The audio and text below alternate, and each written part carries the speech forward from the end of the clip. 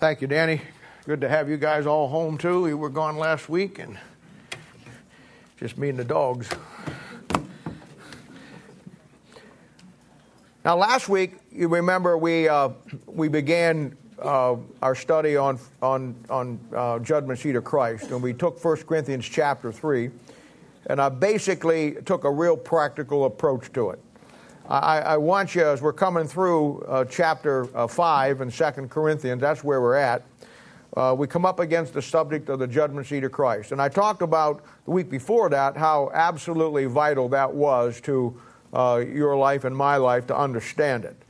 And so, there's two passages in the Bible on it that really make up the definitive passages. And the first one is 1 Corinthians chapter 3. That's what we looked at last week. And then, of course, 2 Corinthians chapter 5. When you get those two down, you pretty much have every aspect of it that you need to have. And last week, I took the very practical approach to it. I showed you how the passage breaks down into 8 concepts.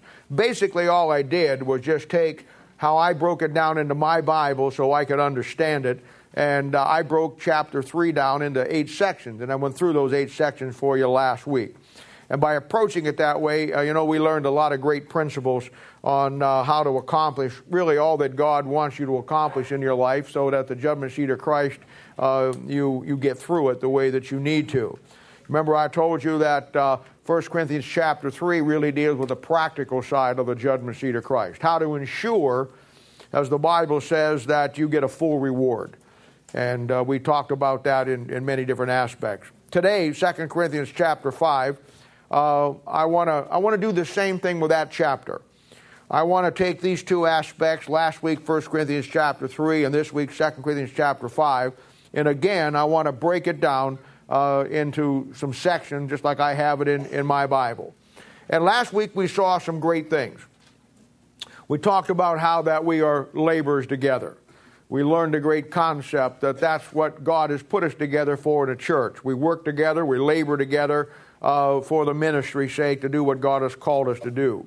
We saw within that laboring together the concept of a husbandman. How that before we can really build a church, we need to build each other, and how we help each other and build each other up. We talked about the concept of being a wise master builder. How that you and I have to build in our life all the things that make us everything God wants us to be. I told you how that much like the nation of Israel, you're not building just your spiritual own relationship with the Lord, though you are. But it's more than that. You're building your future. You're building for your kids. You're building every aspect when you build upon the foundation that you laid. We talked about, I showed you the foundation.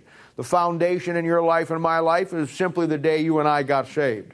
And the rest of our lives, we build upon that foundation, either gold, silver, precious stones, or wood, hay, and stubble. And I showed you, I think it was very important, how that we don't mismatch those. You don't find a mixture of the two. You don't build a little gold, a little silver, and some hay. It's either one or the other. I think that's one of the most profound concepts that most of God's people lose sight of today. And we talked about that last week, so we'll not go through it again. I showed you the great concept in verses 13 and 14, how that it uses the word every man's work, and not the word works. Because at the judgment seat of Christ, He's not going to be concerned with the individual things that we do many times to make ourselves acceptable before the Lord or other people. He's going to deal with the work. The work is simply the day you got saved, you focus now on what God has called you to do, and the rest of your life becomes the work. The Christian life is not made up of a bunch of little works. The Christian life is a work unto itself, where you do the work that God has saved you for. And great concept. Now today I want to take a practical approach, as I said, to 2 Corinthians chapter 5. We want to do what we did last week, and I have broken this section down in my Bible into 6 different sections. And it's easy for me to, when I look at a passage, or I'm reading my Bible, or studying my Bible, or maybe somebody's asking me a question on Thursday night, it's easy for me to see that, break that down, and then it works for you. So, as I said, in 2 Corinthians chapter 5, we're not dealing with the application here. We're dealing with perspective here. We're dealing with you understanding how it applies and it forms the attitude of your heart about that particular day. In this passage, we get our perspective of that day, how we should view it, how we should understand it. Most importantly, how we ought to relate to it. And then it forms our attitude. There's two great words in the Bible that are the Christian life that are everything that you want to find. It's the word perception and the word perspective. And here we see what our perspective should be and our ability to perceive what this day is all about. You know, to perceive something is to be able to understand it, to grasp the concept. But to have a perspective of something is to understand how that concept applies to you. It's a lot like this. I'm an American. I live in America. I was born in America. You see, that's my perception. That is the fact that I perceive that I'm an American. I was born in America. But my perspective is different. My perspective is the fact, yes, I'm an American, but the day I got saved, I became a new creature in Christ Jesus. Old things were passed away, all things became new. Now, my citizenship, even though I have a passport that says I was born in America, now my citizenship has changed. Now, I'm a citizen of heaven. Now, though I live here at 8308 Woodson Drive, and I live in Raytown and do all the things that other people do, but yet my perception now and my perspective is the fact that now I'm an ambassador to Christ. I'm in this world, but I'm no longer of this world. And those two words are key. When you get a perception and you understand and you can perceive something, then that builds, as you learn through that perception, you'll gain a perspective about what you're looking at. The whole Bible's built around that way. Proverbs chapter 1 verse 2 says that the Word of God is to know wisdom and instruction and then to perceive the words of understanding. Once you begin to perceive something and you understand it, then as you grow in that, you get the perspective on it, you see how it applies to you. That's exactly what the judgment seat of Christ is all about. And that's what 2 Corinthians chapter 5 does for us. It gives us our perception. It gives us an understanding of what it is, and then we build from that and we get the perspective on it. Last week I gave you 8 principles on chapter 3 verses 9 through 16. With what you got last week and today's breakdown of the principles, we'll put it all together for you. Last week you saw the practical side. Now you're going to form the perspective side that puts it all together. You understand now the concept. Now in this chapter you get the perspective and you get to perceive what it means to you and how you apply it to your life. You're going to find that throughout your Bible, something like 67 times, I think, between the Old Testament and the New Testament, that word to perceive or perceiveth is found in your Bible. And you find it in situations where it really shows you how that in critical circumstances, how that when you deal with life, your own life, or certainly in ministry, these examples will show you how the word is used. You perceive something, you understand it. When you get perspective on it, then you know how it applies to yourself. And that's really key in everything in life. The ability to understand and see those two words in what we do. The ability to see any problem that you have in your life, or a situation in the Bible that lays out some great teaching, and you see how it applies to yourself. In dealing with people, it gives you a great advantage. A perception and to perceive something and then to get the perspective on it in dealing with people always allows you to cut straight to the problem. There's a lot of window dressing people put in their lives that many times are designed by design to throw people off. And when you have the ability to perceive something through the biblical principles, and then you get the perspective on what you're dealing with, no matter what it is, it helps you have a better understanding how to deal with the problem and get straight to the problem by getting perspective, perception, and then getting perspective. So when you see how it comes, now you can see how it affects and how it comes to the judgment seat of Christ, how God wanted us to get it completely down through getting a perception of it and then grasping the perspective of it, and to understand it and form our attitude of heart about that day. Now I want to read 2 Corinthians chapter 5 here, and we'll pick it up the first 11 verses, and then we'll begin to break it down in our chapters here. Now here's what he says. For we know that if our earthly house of this tabernacle were dissolved, we have a building of God, a house not made with hands, eternal in the heavens. For in this we do groan, earnestly desiring to be clothed upon with our house, which is from heaven.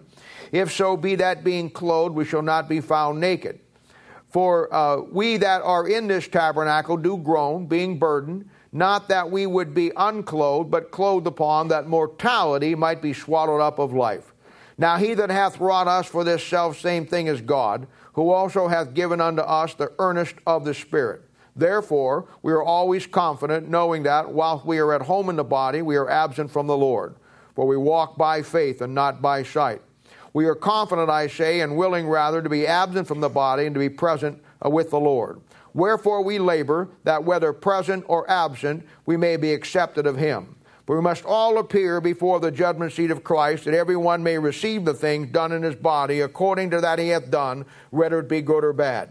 Knowing therefore the terror of the Lord, we persuade men, but we are made manifest unto God, and I trust also are made manifest in your consciences. Now, Father, we do thank you and praise you for the Lord Jesus. We love you. We thank you for all that you've done for us. We thank you for those that are here today. Pray the ones that are, Father, that are out enjoying the last time of their vacation and will be coming back to Kansas City maybe today or tomorrow or this week before school starts, that your blessings and safety upon them as they come. We pray, Father, and just pray you'll bless our time now today. Let us look and see and understand how we can apply these things to our heart and our lives. And we'll thank you and praise you in Jesus' name. For his sake we ask it. Amen. Now, I want to show you how this passage breaks down in 6 aspects. And I think it's very important to put this together. I think that this is going to help you. As I read the passage there, you can see, especially if you're kind of a young Christian, it just kind of all runs together. He's talking about things. He starts talking about one subject, and he changes to another one. And it's kind of hard to put it all together. This is why, when it comes to your Bible, and I had to do this for myself, where you need to break these chapters down. And I made it a goal in my life many, many years ago, a quest to be able to break every chapter down in like I'm giving it to you here. When I read my Bible, I'm studying my Bible, like I said, you ask me a question on Thursday night, it's right there. Now let's look at this, and let's see how this passage begins to lay itself out. We'll start with, in my Bible, I have 6 words marked.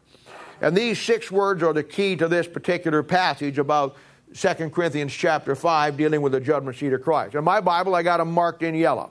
And the whole passage comes down. The first one's found in verse 3, and it's the word naked. The second one's in verse 4, and it's the word burden.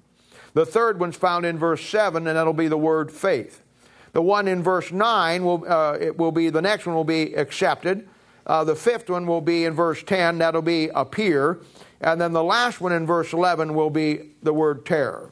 And when you break it down, you begin to see how that this passage, these are the key words that are in it. All right, let's look at our first section here. Let's look at verse 1, 2, and 3. He says, For we know that if our earthly house of this tabernacle were dissolved, we have a building of God, a house not made with hands, eternal in the heavens. For in this we groan, earnestly desiring to be clothed upon with our house which is from heaven. If so be that being clothed, we shall not be found naked. Now there's our first word, and the first word we're going to talk about here in this passage is the word naked. Now this passage tells us that at the judgment seat of Christ, that it gives the indication that some people are going to be found naked in that day. Now that seems very harsh to a lot of God's people. Other God's people, it seems very bizarre to the average Christian. I bet if you talked about the average Christian outside this church and you began a conversation about the judgment seat of Christ and you made mention of the fact that somebody was going to be naked, they'd have no clue what you were talking about. Unfortunately, they probably wouldn't have a clue what you're talking about on the subject of the judgment seat of Christ. Many of them have never heard such a thing. But yet, fundamentally, it's true. And there's a reason for that. Now, next week, I'm going to finish up our section on the judgment seat of Christ, and I'm going to talk about the 6 things that will definitely get you naked at the judgment seat of Christ. But in spite of all of that, there's one fundamental issue here that I want you to see today. And this is vital. It's good for no matter where you're at in your spiritual growth. Very important that you see this. Now, fundamentally, God saved us to do a work. We know now the difference between works and the work that God saved you for. And getting naked will be the great reality for many of God's people. And I want to explain why that is. Now, next week we'll look at a number of other reasons that go along with this, but bottom line, end of the day, fundamentally, here is the reason why at that day God's people, or some of God's people, are going to find themselves naked. And you find in this chapter, if you've been coming the last couple of weeks, Paul worried about this. This is not something that, let me tell you something. If the greatest Christian who ever lived worried about it, you and I had to be worried about it. And we had to be looking at it from a pretty inclusive aspect to try to get it into our life and get it the way it needs to be.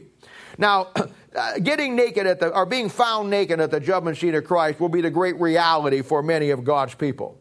1 Peter chapter 2, verse 16 says that God's people like to cloak themselves in maliciousness. Now, that's a great verse. If you've been in the ministry any time at all, or you deal with people for any length of time, you'll find that that's true. People are not always what they appear to be, and especially God's people. God's people have an affinity for wanting to get saved, wanting to escape hell, wanting to get God's salvation, and then cloak themselves in a worldly cloak that they can do still whatever they want to do, but they have a cloak that portrays that they're spiritual when they're really not. And nakedness at the judgment seat of Christ is a great reality for many of God's people. I don't know if you know how it's used in the Bible. When we think of the word nakedness, we always think in a very bad connotation. And many times in the Bible that's true. You're going to find that it talks about somebody's sin, or the sin of nakedness. And you just find that in the Bible. But there's another connotation to it that most people never grasp and understand. Nakedness in the Bible, in a good sense, is always a picture of somebody being open with God, somebody being honest with God. You remember the story of Adam and Eve all the way back in the Bible? The Bible says that they were naked and they were not ashamed. Nakedness in a good sense is a picture of somebody's innocence, or at least somebody being honest before God. And when you find it used in that way in the Word of God, that's what it deals with. You're going to find that Job talked about in Job chapter 1, he talked about naked was I born, and I'm going to go back to the grave being naked. And that's nakedness is always a picture of that. In 1 Samuel chapter 19, verse 24, you got Saul. And Saul is one of the times in his life when he's doing what's right. And he wants an answer from God. And what he does is the Bible says that he gets naked, and he stays naked all the day long and all night. Now, because he wants an answer from God. Now, him getting naked wasn't going to help him get the answer. But it's symbolic in what he's doing there, showing God that, look, I'm coming to you and I got nothing hidden. I'm coming to you and everything is open before you. And that, in a good sense, is what nakedness is all about. I'll give you the other example. The other example in the Bible is Isaiah. And you're going to find that Isaiah over there in Isaiah chapter 20, verse 3. Now, he's one of the prophets, and he's coming to the nation of Israel. And what is he preaching to Israel? He's telling them that, look, you guys are not doing what's right. You guys are as far from God as you could ever hope to be. But I want to tell you something. If you would have went back in Isaiah's day, and you would have walked down the streets that he walked down, or you'd have dealt with the people that were supposed to be God's people, why, you'd have thought that they loved God with all of their heart. They had all of the facade. They had all of the things that religions have. They had everything outwardly, but inside they had no use for God. They dumped God's word years ago. They had no use for God in anything. They're into Baal worship. They're into everything, but they're maintaining this kind of a facade that they're all right with God. In other words, Israel had cloaked themselves in the maliciousness of their sin. So you know what God did? God does what he always did. He told Isaiah, I want you to go down and preach to those people. And I want you to let them have it. And boy, he does. The whole book of Jeremiah is a series of sermons that he preaches to the nation of Israel. And the sermons are really good. And he doesn't pull any punches. You know what he preaches in every sermon? You know what he preaches exactly to them where they're at. He tells them about their sin. He tells them about their hypocrisy. He says, you now have called good evil and evil good. He lays them out and tells them that they're phony, that everything they're doing in this false religious world has nothing to do with it. But you know what the greatest object lesson that the preacher brings to the nation of Israel? For 3.5 years, he preaches naked. Isaiah walks naked for 3.5 years, preaching to a nation. You know why God had him walk naked? God had him walk naked so every time they heard him preach, every time they saw him, they would be reminded of the fact that their sins are naked and open before God, and they're trying to cloak themselves in some kind of religious hypocrisy. That's why. You see, Isaiah did what preachers ought to do today, and I don't mean preach naked. But he reminded them of what their sin was. Because no wonder they hated him. You know what they did to Isaiah? They hung him down in a dung pit. You know what a dung pit is? They put cords under his arm and put him down in a dung pit. They wanted to get rid of him. They hated him. You know why? Because he reminded them that they were not as squeaky clean as they pretended they were. And he walked for 3.5 years preaching naked. And every time they saw him, every time he opened his mouth, every time he said, "Thus saith the Lord," and let them have it, they were forced to deal with the fact that his object lesson of being naked forced them to realize that they were not where they needed to be, and they were cloaking their nakedness of their sin before God in their own self-righteousness, in their own religion. That's a great study in the Bible. It's an incredible thing. And the reason Israel had cloaked themselves in unrighteousness, and they were not willing to get honest with God. They weren't willing to say, pull back the cloak and say, okay, God, the sin of my nakedness is before you, and we want to repent, we want to do what's right. No, they wouldn't do that. They cloaked themselves. They cloaked their unrighteousness. They hid their sin. And yet, you find that God's people do the same thing today. And that's why you don't find many preachers that will preach on sin today. And if you do find them, you won't find people that will stay in those churches very long, or you have to be a weird breed to enjoy hard preaching and to enjoy the object lesson of realizing that it's really hard for you to cloak your unrighteousness, that God sees it. You see, God's people, they fall into a state of being totally out of fellowship, and then instead of getting honest with God, naked before God, instead of coming clean with God, instead of showing God, hey, look, I don't have anything to hide. I'm naked before you. Here I am. Everything about me is absolutely in front of you, and you know where I'm at. You know I'm not right. You know I got these issues, and I'm not hiding it, Lord. Everything is naked in front of you. They won't do that. Israel wouldn't do that. They just wouldn't. And they won't come clean, they won't confess it, and they hide it for years. And the Bible says this is a cloak of maliciousness. Now here's the mistake that a lot of God's people make. And this is going to get you naked, so you want to work on those tan lines. Here's the fundamental reason why some of God's people will be naked at this judgment, stripped of their cloak. Turn over and look at Hebrews chapter 4, verse 12 through 13. This is one of the fundamental mistakes that so many of God's people make. He says in Hebrews chapter 4, verse 12 and 13, "For the word of God is quick and powerful and sharper than any two-edged sword, piercing either to the dividing asunder of the soul and spirit, and to the joints and the marrow, and as a discerner of the thoughts and intents of the heart." All right, here it comes, verse 13. "Neither is there any creature that is not manifest in his sight, but all things are naked and open under the eyes of him with whom we have to do." Now that verse talks about the fact that 7 things the Word of God does for you. That in itself is a great study. But look at verse 13. "Neither is there any creature that is not manifest in his sight, but all things are naked and open under the eyes with him with whom we have to do." Now, the quicker you learn that principle, the better off God's people are going to be. Right now, it's already naked and open before him. When I confess my sin to God and I got to get right with God, and there's lots of times that I do. You know what I do?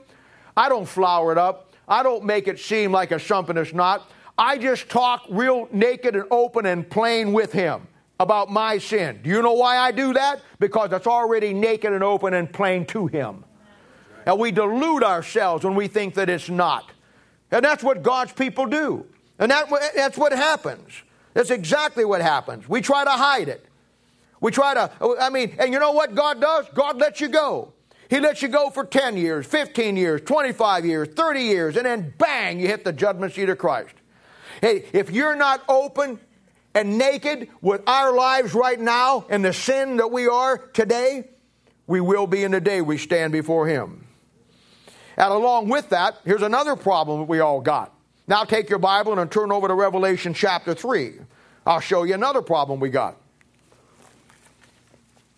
The first problem we got is God's people won't be honest. They live in a fairy tale world.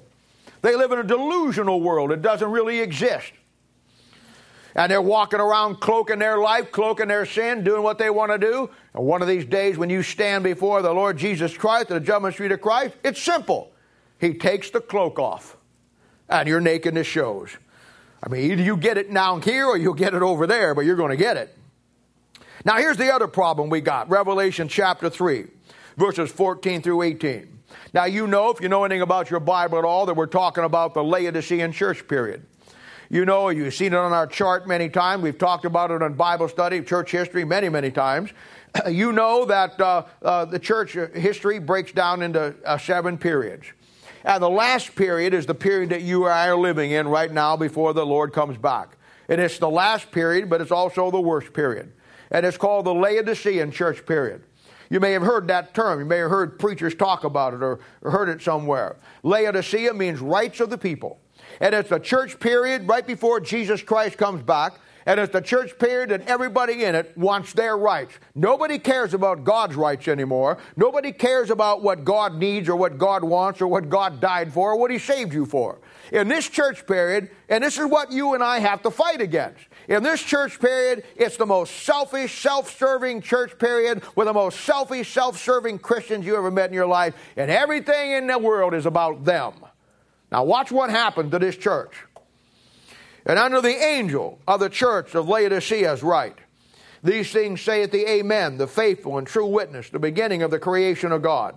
I know thy works, and that thou art neither cold nor hot. I wish that thou wert cold or hot. You see that thing in verse 15? I know thy works. Plural. Now this church has a lot of works, but this church does not have a work. You need to mark that. I know thy works, that thou art neither cold nor hot. I would thou wert cold or hot. So then, because thou art lukewarm, neither cold nor hot, I will spew thee out of my mouth. Because thou sayest, I am rich, and increased with goods, and have need of nothing, and knowest not that thou art wretched, and miserable, and poor, blind, and naked. I counsel thee to buy of me gold tried in the fire, that thou mayest be rich. Here it comes, and white raiment, that thou mayest be clothed. Here it comes, and that the shame of thy nakedness do not appear. And anoint thine eyes with eye salve, that thou mayest see. Now that shows you, verse 17, the state of Bible Christianity in 2012, by God's own definition. Wretched, miserable, poor, blind, and the last one will get you right at the judgment seat of Christ, naked. He says in verse 18, I counsel you to buy of me gold tried in the fire. Then he says in verse 18, and get white raiment, that thou mayest be clothed, that the shame of thy nakedness do not appear. And the context of that is the judgment seat of Christ. This church has got more to fear about the judgment seat of Christ than any other period in church history. The shame of thy nakedness do not appear. Now this is what Paul's groaning about in verse 2.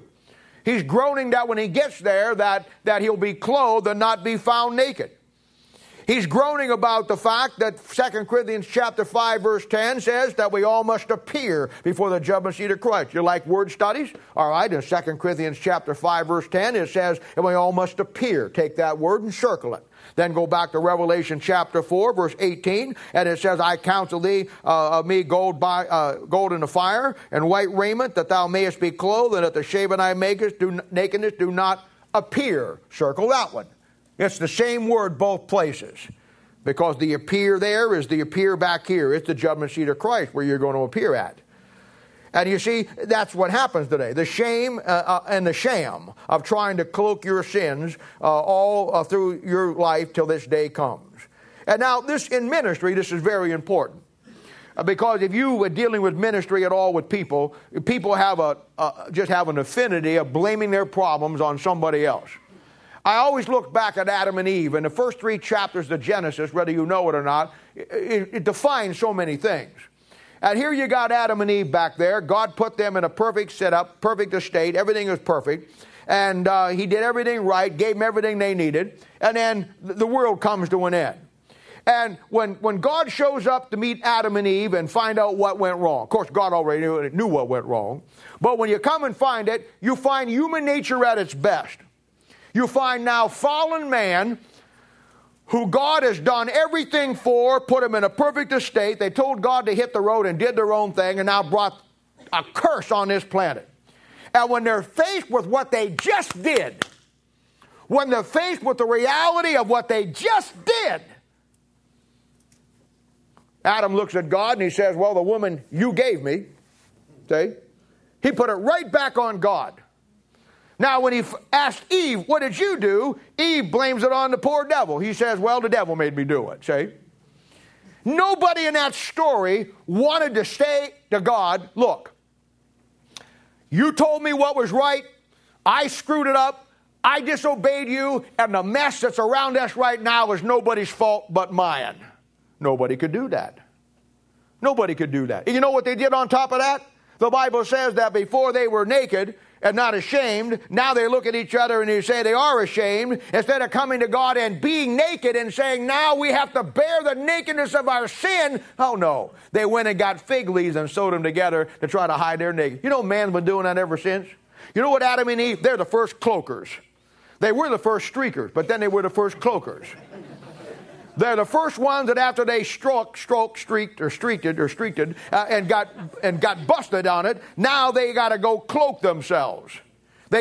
Nobody could just stay there in Genesis 3. Lord, you created this beautiful thing. You gave it to us. We abused it. We didn't use it right. And we made the wrong choice. And here we are. We got nobody to blame but ourselves and fall at his feet. Oh, no. No, God, it's your fault.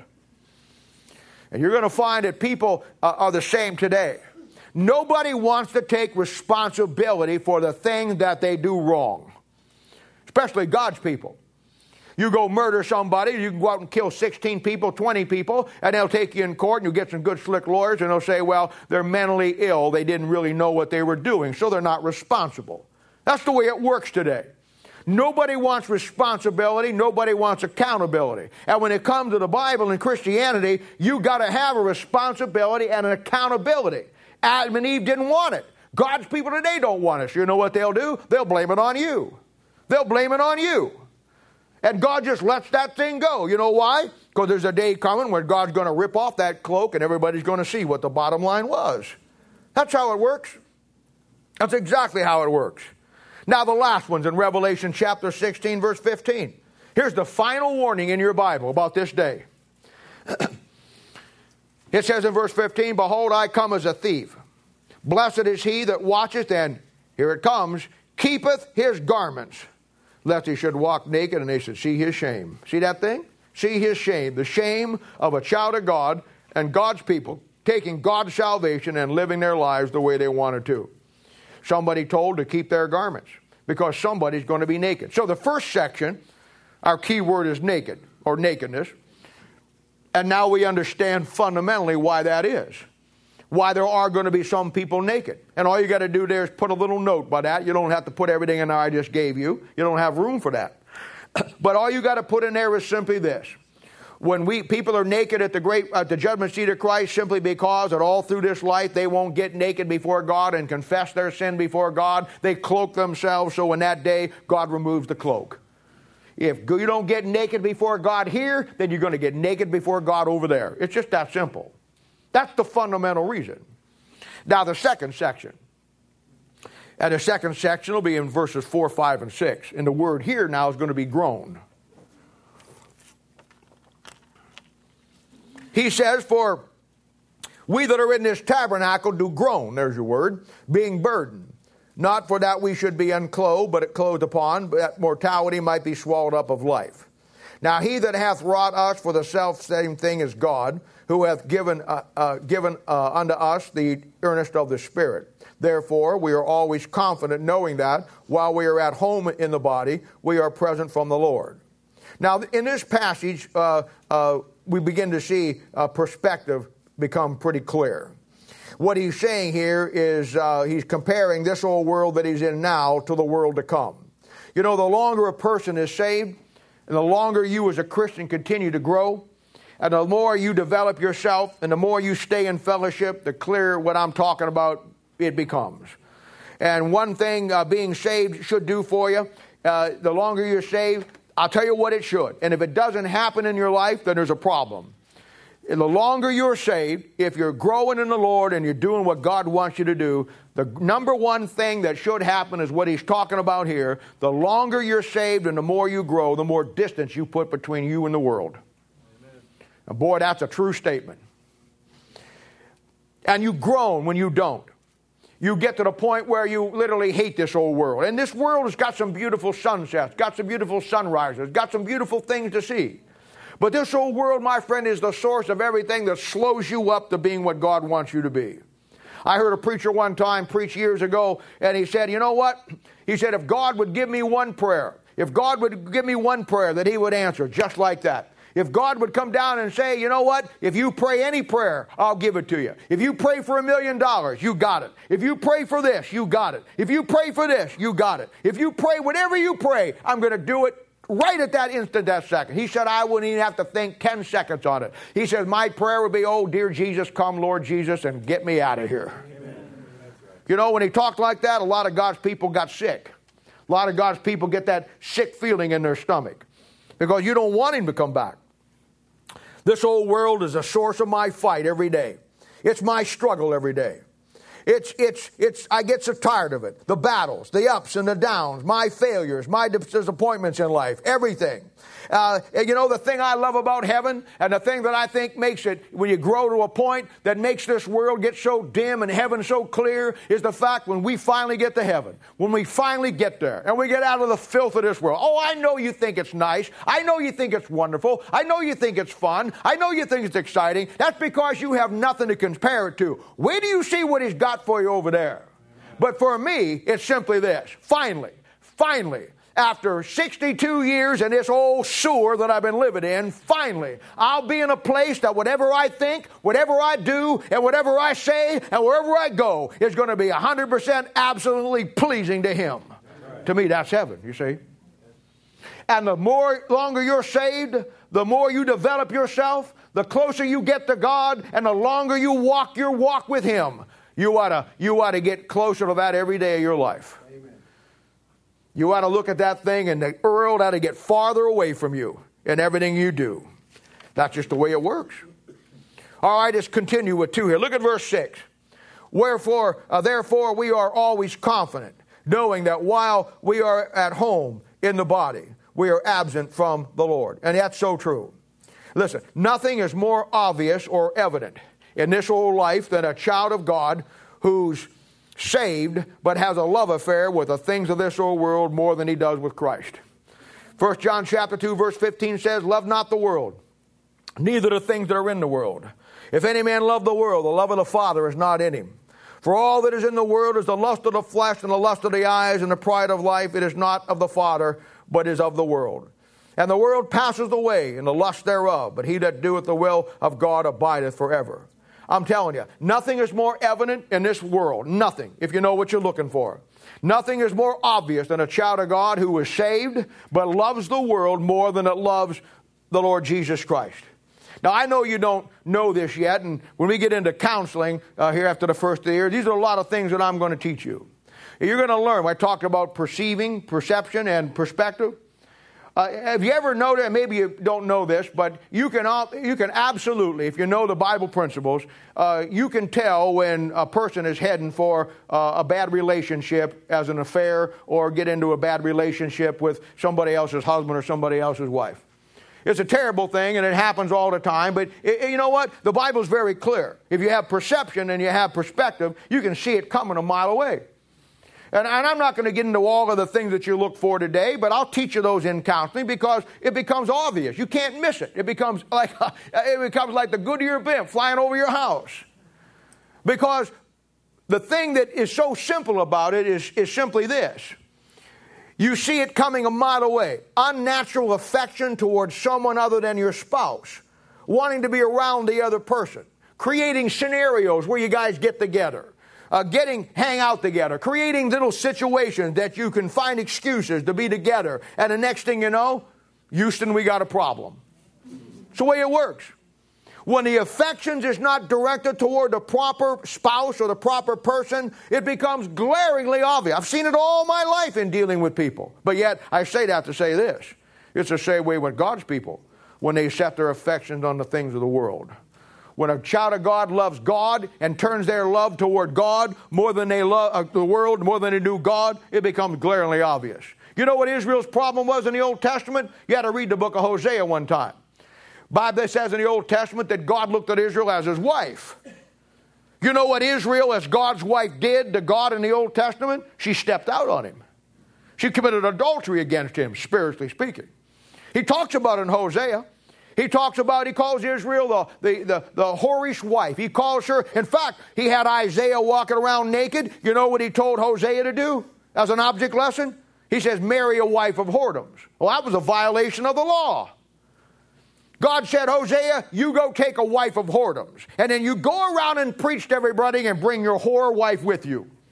And when everybody looks at you and says, why are you as a man of God married to a whore? You look back at them and say, why are you God people leaving your husband and committing adultery with a whorish Babylon and all that crap that goes with it? Pretty good message, wasn't it? You see, God, he looks at those things. And the nation of Israel, the whole book of Hosea is how that Israel, as God's wife, stepped out on her husband, and now she's committing spiritual fornication with Baal and all the other religions. And if you're a child of God this morning, you're espoused unto one husband. That's the Lord Jesus Christ. You're called the bride. He's the bridegroom. There's a marriage supper of the Lamb coming. There's a marriage of the Lamb coming. What in the world are you doing stepping out with the world when your husband is coming for you? Amen. See how it works? Oh, boy. But that's how it flies. Colossians chapter 3, verses 1 and 2, great principle. If ye be then risen with Christ, are you? It says, if you then be risen with Christ, are you? Are you saved? Have you been risen with him? Yeah. Then seek those things which be above, where Christ sitteth on the right hand of God. Set your affections on the things above, not on the things of the earth. That's what happens. And he's saying down in this chapter, he says, you know what? He said, I groan. I'm groaning to the fact that someday I'm groaning that I got to stay down here in this mess.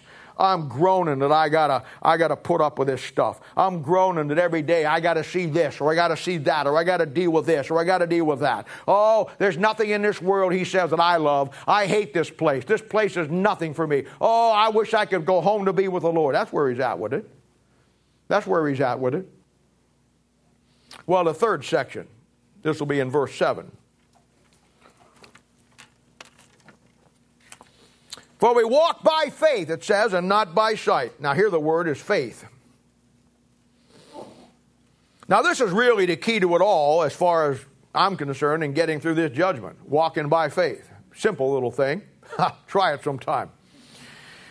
Yet when I say that, it doesn't mean that you just blindly follow God into the unknown by faith. And that's really, you get that from a lot of people. I've had people say, well, I could never accept the Bible by faith. You just accept the Bible by faith. You just accept that Bible as being the Word of God by faith. Let me tell you something. I don't accept the Bible by faith without any facts on it. That Bible can be proven as the Word of God with a mathematical, scientific certainty.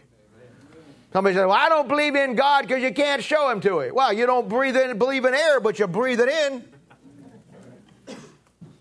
Well, I don't know how a brown cow can eat green grass and give white milk, but he does. People are nuts. Well, I just don't, you accept God by faith. There's no proof there's a God. Prove to me there's a God. I could prove to you there's a God in 15 minutes. But it wouldn't do you any good. You know why? Because the problem is you wanting to believe in God or not believing in God. The problem is you're a demonic individual that doesn't want nothing to do with anything that's clean. That's your problem. You like the filth you live in. You see, walking by faith. Walking by faith means you have a clear set of principles and guidelines for everything in life, and you have faith in those instead of faith in the world. That's what walking by faith means. Most of God's people are simply, they never get here. The pull of the world is too strong on them. Now, I don't know if you know this or not, and some of you do, because we've talked about it before. When we're going to get into it, we get into counseling. But in the Bible, you know that there's 7 people who commit suicide. And it's a great study. I don't think you're ever prepared to really understand why people commit suicide and deal with people who, you can't deal with people who have, but people who want to, until you understand it. You have 7 people in your Bible who committed the final act of taking their own life. But as you study it, you learn a great truth. 5 of those people represent physical taking of your life. 2 of those people represent spiritual suicide in your life. One of them, Samson. I'll let you think about who the other one is. In other words, a Christian may never take his own life physically, but many Christians have committed spiritual suicide, and they're just as dead. They're just as dead. Now, I got to say that many Christians do commit physical suicide, but I can guarantee you, before they ever drop the hammer physically or put the rope around their neck or plugged their hose into their car into their thing or whatever they did or took their pills, they committed spiritual suicide first. Spiritual suicide always comes first before physical suicide. But there are some of God's people who commit spiritual suicide who live normal lives. My 40 years of ministry, I had 8 people that I remember committed suicide. 8 of them. Expect 1 or 2 more here any day, but I had 8 of them. And I can say this for all 8 of them, all committed spiritual suicide before they ever committed physical suicide. You know how you get there? You know how you get to the point where you commit spiritual suicide? It's simple. It's not hard. You just have a whole life where you don't walk by faith and you walk by sight all of your life. That one verse is probably more profound than any other verse in the Bible that tells people why they got the problems they've got. In time, when you walk by sight and not by faith, you make so many bad choices. You make so many bad mistakes. And there are some choices you can make that you can escape, but there's some that you make that you can't escape. And there's some that you can make that will destroy the rest of your life. It'll alter and change everything about you. But I've seen God's people that have made so many bad choices in life. I mean, they've got the wrong spouse. I mean, I've seen them to the tune where they've been married 3 or 4 times. You know, if you went through 3 or 4 marriages and you haven't figured out what's wrong with somebody yet, you better stop and look at the thing. There's something wrong here. I mean, that may be a harsh thing to say in the world that we live in, but I'm just telling you the truth. God never intended it to go that way. I mean, He never did. Somebody asked me, I told you before, somebody asked me, well, you do a lot of weddings. And I said, yeah. You also do a lot of funerals. And I said, yeah. They said, what do you like doing better? And I said, well, to tell you the truth, I like doing funerals better than I like doing weddings. Oh, really? Why is that? I said, because I've done lots of weddings that never stayed done, but all the funerals I've done always stayed done. They all stayed dead. And I'm telling you, man, it's just that way. I mean, in time you make so many bad choices, you get into so many bad situations, you actually put yourself in a scenario that there's no way out and you're trapped. I'm telling you. You say, well, God can fix it, really? He didn't do much for the 8 people that I told you about over a while just a few minutes ago. You want it? God can fix it? Really? You know, the issue is not, can God fix it? Of course He can. The issue is, will He fix it? And of course, in many cases, He won't. You want to get proof of that? Go on a cruise. Get on those big old cruise ships. When it gets out there about 3 a.m. in the morning, you're on that ocean and there's no moon, it's as black as could be. Go out on the fantail. That's the end of the ship, by the way, fantail. And jump off the end of that thing, drop about 10 stories down into that water and see what happens. You think God will get you out of that? Why? Before you get the 3 screams out of your mouth, that boat will be 5 miles away. It ain't going to help you. There's certain things in life, there's certain choices you make that God's not going to come down and get you out. You know why? Because God doesn't intervene in your will when you turn your back on Him. He'll let you go. He'll let you go.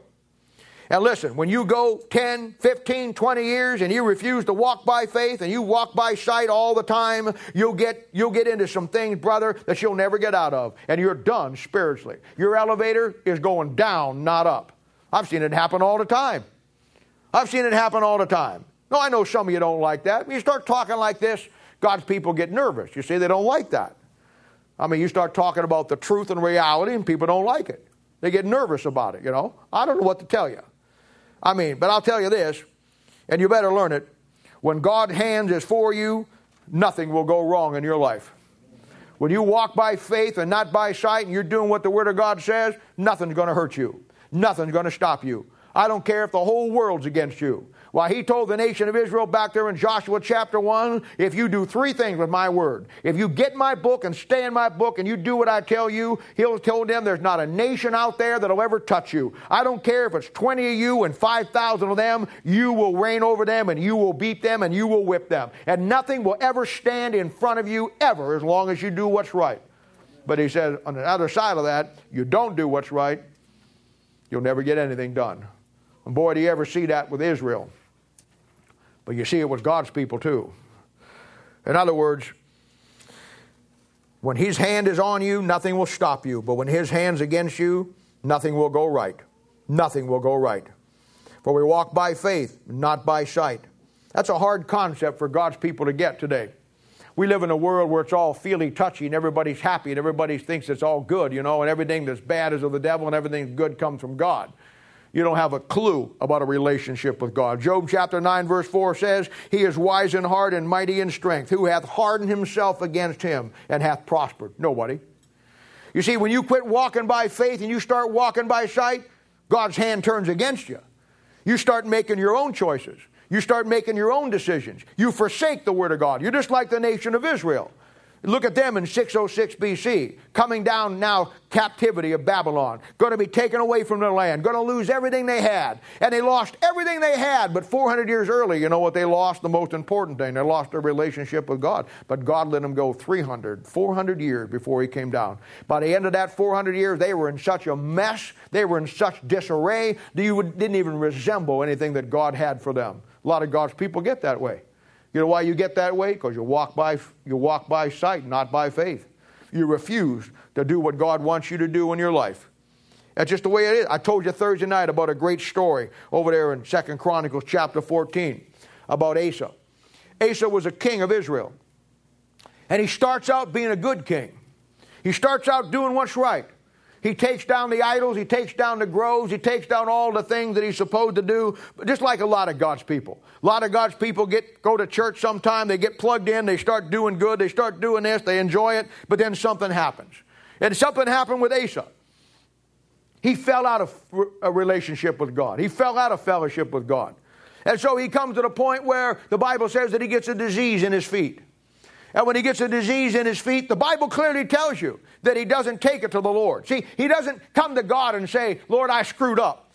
The reason I've got a disease in my feet is because of the fact that I'm not doing what's right. He didn't do that. He cloaked himself. And the Bible says he went to the physicians instead of God. And he died. He died. He died.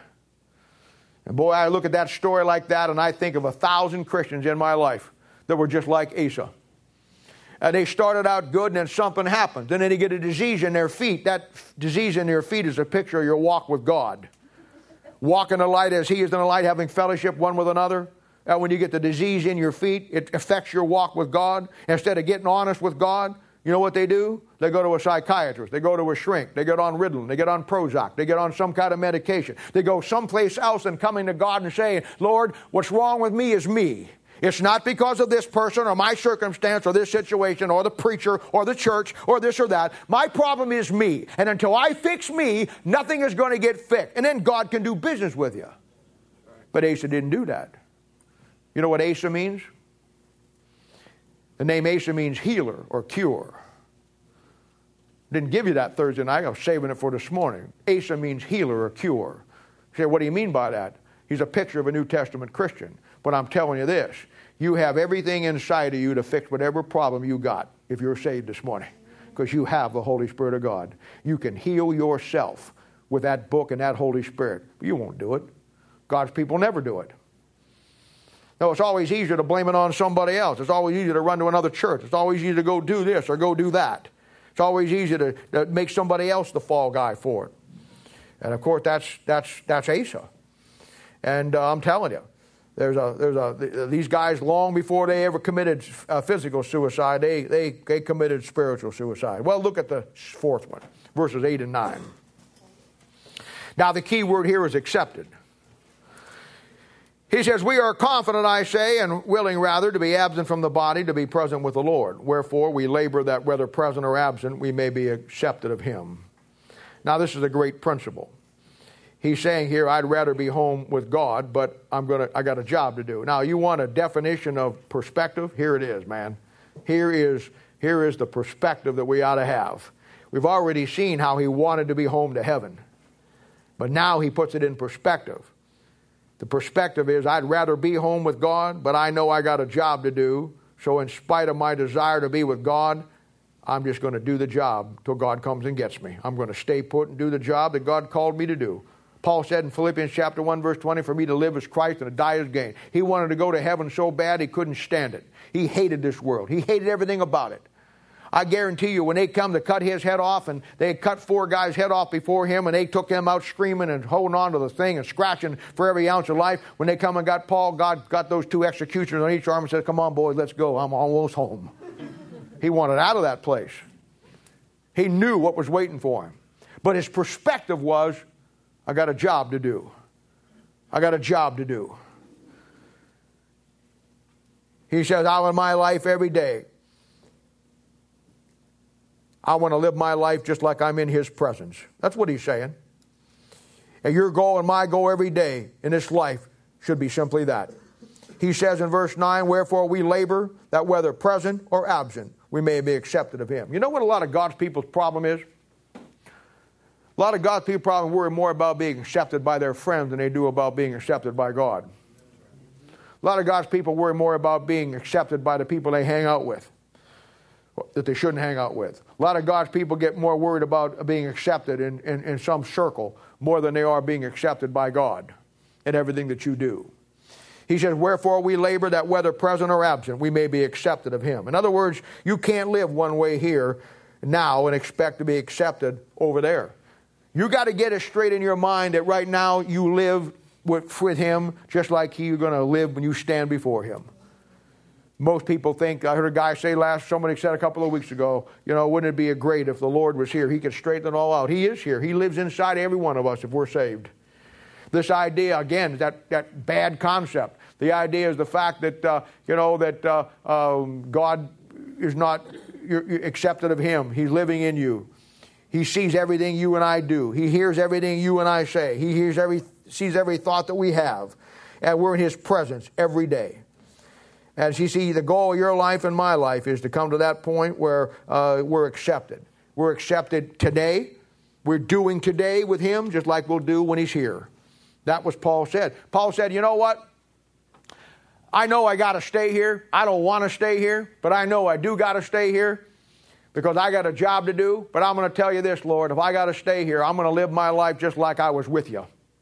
And every day of my life on this planet, I'm going to distance myself from the world and I'm going to be with you and I'm going to be accepted of you here so I can be accepted of you over there. Because the key to being accepted over there is being accepted here. And boy, that's a great principle. It's also a scary thought. Well, the fifth one, verse 10. Now, the key word here will be appear. Did I give you the key word accepted? Okay, I did. Okay. Now, the key word here is going to be appear. Verse 10. For we must all appear before the judgment seat of Christ, that everyone may receive the things done in his body, according to that he hath done, whether it be good or bad. Now, this is another blockbuster. This is like the one last week. You should have saw the people's faces last week when I talked about work versus works. I mean, it just made some people absolutely, you could tell they were just green at the gills. I mean, either they had a bad piece of pizza or they were not happy. I'm not sure which. But that thing, the Bible's such a reality book.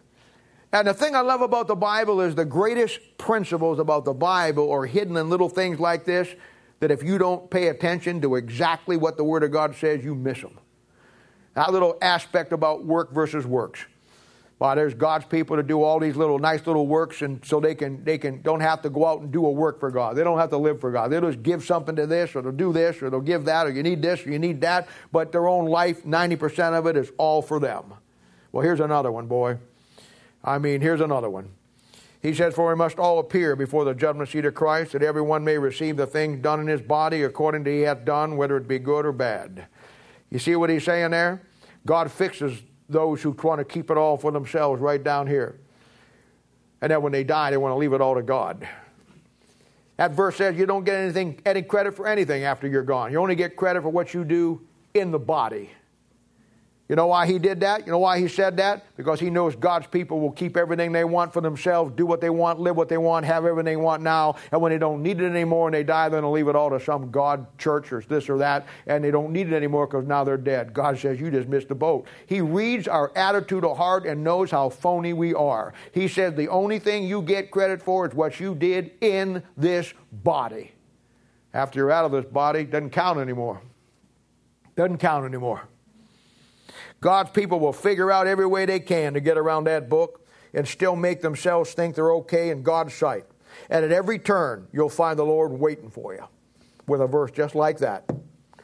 We have met our match, gentlemen, when it comes to dealing with God. An unsaved man spends his whole life trying to outthink, outwit, outmaneuver God, and at the end of his life, he hits him square on, face to face, eyeball to eyeball at the great white throne judgment. And God's people do the exact same thing. They'll spend their whole life trying to get around every principle, doing what they want to do, giving the minimum, keeping the maximum, doing everything they can, just giving enough to get by and thinking that God's okay with it, right up to the judgment seat of Christ. What a deal. Well, the last one, verse number 6, verse 11. It says, knowing therefore the terror of the Lord, and the key word here is terror. Knowing therefore the terror of the Lord, we persuade men. That's what I'm trying to do today. I'm just trying to persuade you. And I'll tell you how I'm trying to persuade you. But we are made manifest unto God, and I trust also are made manifest in your conscience. I'm working on your conscience this morning. That's what I want to do. I want to persuade you in your conscience to live the life that God wants you to live because of what he did for you. And for some of you it'll work, and some of you it won't. Now that verse says this day will be for God's people, the terror of the Lord. Now the holiness crowd teach, and they actually teach this, that the judgment seat of Christ is going to be a literal whipping. I've heard old guys preach years ago that God's going to whip you, God's going to throw you down the cellar steps and just about break all your legs and everything, and all that stuff. And that's what they teach. Of course, that's totally not true. I wish it was. It'd be a lot easier probably than the day's going to be. But the judgment seat of Christ, I think the worst thing about it and why it's the terror of the Lord, it's going to be the end of our delusion as God's people.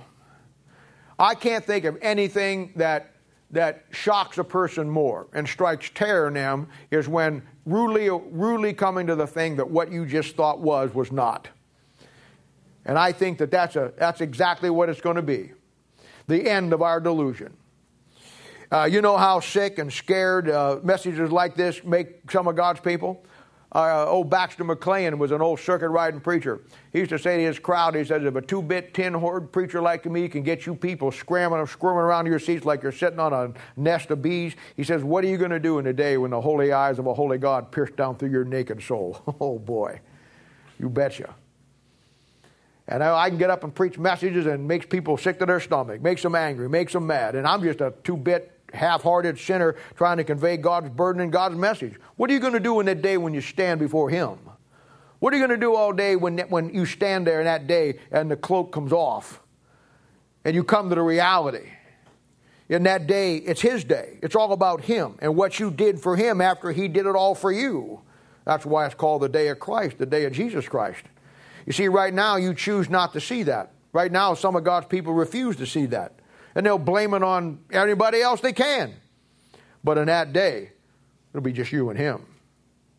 You know, in my preaching, or really anybody's preaching, I guess, that preaches, in my preaching, no matter what I preach on, I'm basically asking two questions. And I don't ever know if you understood the psychology of behind a preaching or behind a message, but that's really what it is. I don't care what message I'm preaching. I don't care what the subject is. If you're an unsaved person and you're under the sound of my preaching or anybody's preaching that's doing a halfway decent job preaching, then you're faced with a question. And that question is, what are you going to do with Jesus Christ for your soul? That you're faced with that. And it doesn't matter what I'm preaching on. I can be preaching on Mary Magdalene and the 7 unclean spirits. I can be preaching on Lazarus coming out of the tomb. I can be preaching on Noah's Ark. I can be preaching on how about all the different animals. You know all you're going to get out of it? You need to be saved. You need to be saved. You need to be saved. You know why? Because that's what the Holy Spirit of God does. So any message is going to basically have two questions that's always asked. Now, many of you can answer that question, so the question doesn't come to you. You say, I'm saved. But there's a second question that always comes out of any sermon anybody preaches. And and if you don't live right and you don't do what's right with God, you know what your problem is? You get tired of hearing that same question. I don't blame you. I would too. You get tired of God's Holy Spirit asking you the same question because that's all the Holy Spirit allows you to hear. This is Bible psychology 101 in preaching. I mean, I could preach 100 different sermons. I could preach on everything you could think of. And you're going to hear the same question asked. From time to time, you hear people say, well, you know what, I don't like going to church anymore. I don't like going to Bible study anymore because, they just talk about the same thing. You're out of your mind. I can't even remember the last time I preached the same thing Sunday on Sunday. I can't remember the last time we talked about the same thing in Bible study. Last Bible study was it was filled. Every one of them is. That's not the problem. You know what the problem is? It wouldn't matter if we had 10,000 Bible studies, if I preached 10,000 sermons. When you're out of fellowship with God, you only hear one question. Why aren't you doing right? Why aren't you right with me? Why call me Lord, Lord, not do the things that I ask? Why aren't you right? Why aren't you doing what you're supposed to be doing? Why have you taken my salvation and done nothing with it? You know what? That's all you hear. So we could have a Thursday night Bible study. We could talk about church history. We could talk about Proverbs 8. We could talk about, this study over here. We could talk about manuscript evidence. We could talk about this. Somebody said, how'd you like Bible study? Oh, it was the same old stuff. Yeah, for you it was, because you know what you heard? All the Holy Spirit of God will let you hear. Because any sermon comes down to two questions. Where's your soul at, and where are you doing with God if you are saved? And if you don't answer that question, it's all you get out of the sermon. It's all you get out of it. It's all you ever hear. And that's got to wear on you after a while. I don't blame you. That's all people ever hear. That's all they ever get. They're trying, and so that's why you're going to find that, they get an attitude about things. That's why you're going to find it in time they jump from church to church to church to church. I don't blame them. They're tired of hearing that question, but they'll never answer it. So they'll go someplace else, they'll start over fresh, they'll say, oh, nice, great place, here we are, we're going to have it. And after a while, that guy starts asking in the Holy Spirit. You see, it isn't about who's saying what. That's the mistake you make. It's about when you won't do right, and you won't do right by God, the Holy Spirit of God, no matter where you go, will just follow you, and there it is, Sunday morning, Thursday night. Same question you got to be faced with. That's the way it works. They cloak themselves in a false spirituality. I mean, they have the Bible in one hand and a pack of cigarettes in the other. They have a Bible in one hand and a beer in the other. They have a Bible in one hand and they wonder what's wrong. They wonder why they ever can't get ahead in anything in life. And every time they come to church on Sunday morning, you know what happens? Every time. You put your cloak on before you leave. You get your cloak just right, and you come in here and sit down, or some other church, and a guy gets up there and opens that Bible, and for 35, 40, 50 minutes, you know what they do? They try to pull that cloak off of you. That's why some of you are so uptight this morning. You're holding on to that cloak. I'm tugging on it. Holy Spirit of God is trying to pull it off so you get naked in front of him. You're saying, oh no, I'm holding on to my cloak, boy. You ain't getting my cloak. Don't tell me about it. I know how it works. I've been a bigger cloaker than all of you in my lifetime. I know how it works. They cloak themselves in a false spirituality. They do what they, and every time they come, that cloak gets ripped off for 40, 45, 50 minutes. This is why it happens. And see, right now, it's somebody else's fault. It's the preacher's fault. It's the church's fault. It's your fault. But there's a day coming when it's just going to be them and God, and we'll find out whose fault it is. Now, I preach some hard sermons. I think any preacher worth their salt needs to preach hard sermons. I think preaching is preaching. I think that's what it is. But you know, I mean, sometimes people get so, I don't understand it. Sometimes people get so angry and so mad. But you know what? May I ask you a question? I mean, to me, this is just basic stuff. If you're doing what's right with God and you're where you need to be, what does anybody preach? How can that make you mad? I mean, you might as well go out and get a big sign on you and say, I'm out of fellowship with God. I'm mad today. I mean, Paul said it when he was dealing with his crowd. He says, have I therefore made you my enemy because I told you the truth? People don't want to hear the truth. But that day is coming when you stand before the one who's called the Word of God, Revelation 19. And at that day, all things will become naked and open under the eyes with whom we have to do. Right now, you cloak it. I try to pull the cloak off. You won't let me. In that day, he'll take it off. You either take it off here or he takes it off there. And that cloak of maliciousness will finally be stripped away and the shame of your nakedness will appear. In that sobering moment of reality, we'll come to the real perspective of our life as a Christian and the responsibility we had and the responsibility we so cleverly sidestepped down here. We'll come face to face with the Word of God, the Lord Jesus Christ. The Word was made flesh and dwelt among us. And we'll do then what we should have done now, come face to face with the Word of God right here. And got naked and stripped off the cloak. And let Him see everything the way it really is, because at the end of the day, He already knows what it really is. But oh no, we got to cloak it. We got to hide it. And finally we get to that day, and all of our spiritual facade, all of our spiritual goofiness, we stand there and God comes up and just rips that cloak off.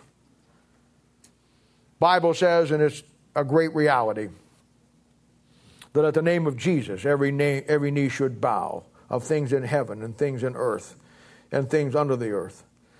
That every tongue should confess that Jesus Christ is Lord, to the glory of God the Father. Wherefore, my beloved, as ye have always obeyed, not as in my presence only, but now much more in my absence, work out your own salvation with fear and trembling. The great reality is that you'll either bow your knee today and make Him Lord of your life in this life, or you'll keep it all for yourself and you'll cloak yourself into all that maliciousness and unrighteousness just like Israel did. But He'll strip it off there, the judgment seat of Christ, and you'll bow your knee and confess there. You see, it's not a matter of whether you will or whether you won't. It's just a matter of when you will. You'll either do it now under a God of love, well, He's got something for you to do, or you'll keep it all to yourself and you do it then. But you will do it. You will do it. It's not a question of when you will or whether you will, but when you will. Now, with all of that, look at verse 12. Wherefore, my beloved, as ye have also obeyed, not as in my presence only, but now much more in my presence, work out your own salvation with fear and trembling. That's one of the greatest verses in the Bible. That verse says that you and I are to work out our own salvation. That doesn't mean you work out how to be saved. The people he's writing to are already saved. It means after you're saved, you work it out between you and Him what you're going to do. Are you going to be somebody who took God's salvation and then thumbed your nose at God and then lived your life the way you want to? Are you going to take someone who took the agony of Christ's death on the cross lightly and you say, well, I thank you for saving me, but I'm going to go with my own deal and do my own stuff? Is that the kind of Christian you're going to be? Is that how you're going to work it out? Or are you going to realize, like Paul said, that you know what? He saved you for a purpose. He did something for you that gave you the eternal life, and now He wants something back for it. But you have to work out your own salvation. But you're going to be naked one place or the other. You either be naked under the Word of God now and let Him see everything the way it is, or He'll get you naked there, and everybody, the whole world will see how it really is. Old Mel Sabaka used to say something that I never really understood until many years later. He's my father in the Lord, as many of you know, and he died this last December. And I used to hear him say it with never really an explanation, and it's something that I guess maybe he wouldn't even been able to give it an explanation. The explanation has just to come about getting into ministry. But he used to say to me, you know what? I would never be in the ministry. I'd never preach another sermon. I'd never deal with another person. I'd never deal with another circumstance if I didn't know for sure that the judgment seat of Christ was coming, when there's a day coming where God's going to straighten everything out. And boy, that one, I never understood it when he said that. Now, being in the ministry almost 40 years myself, totally get it.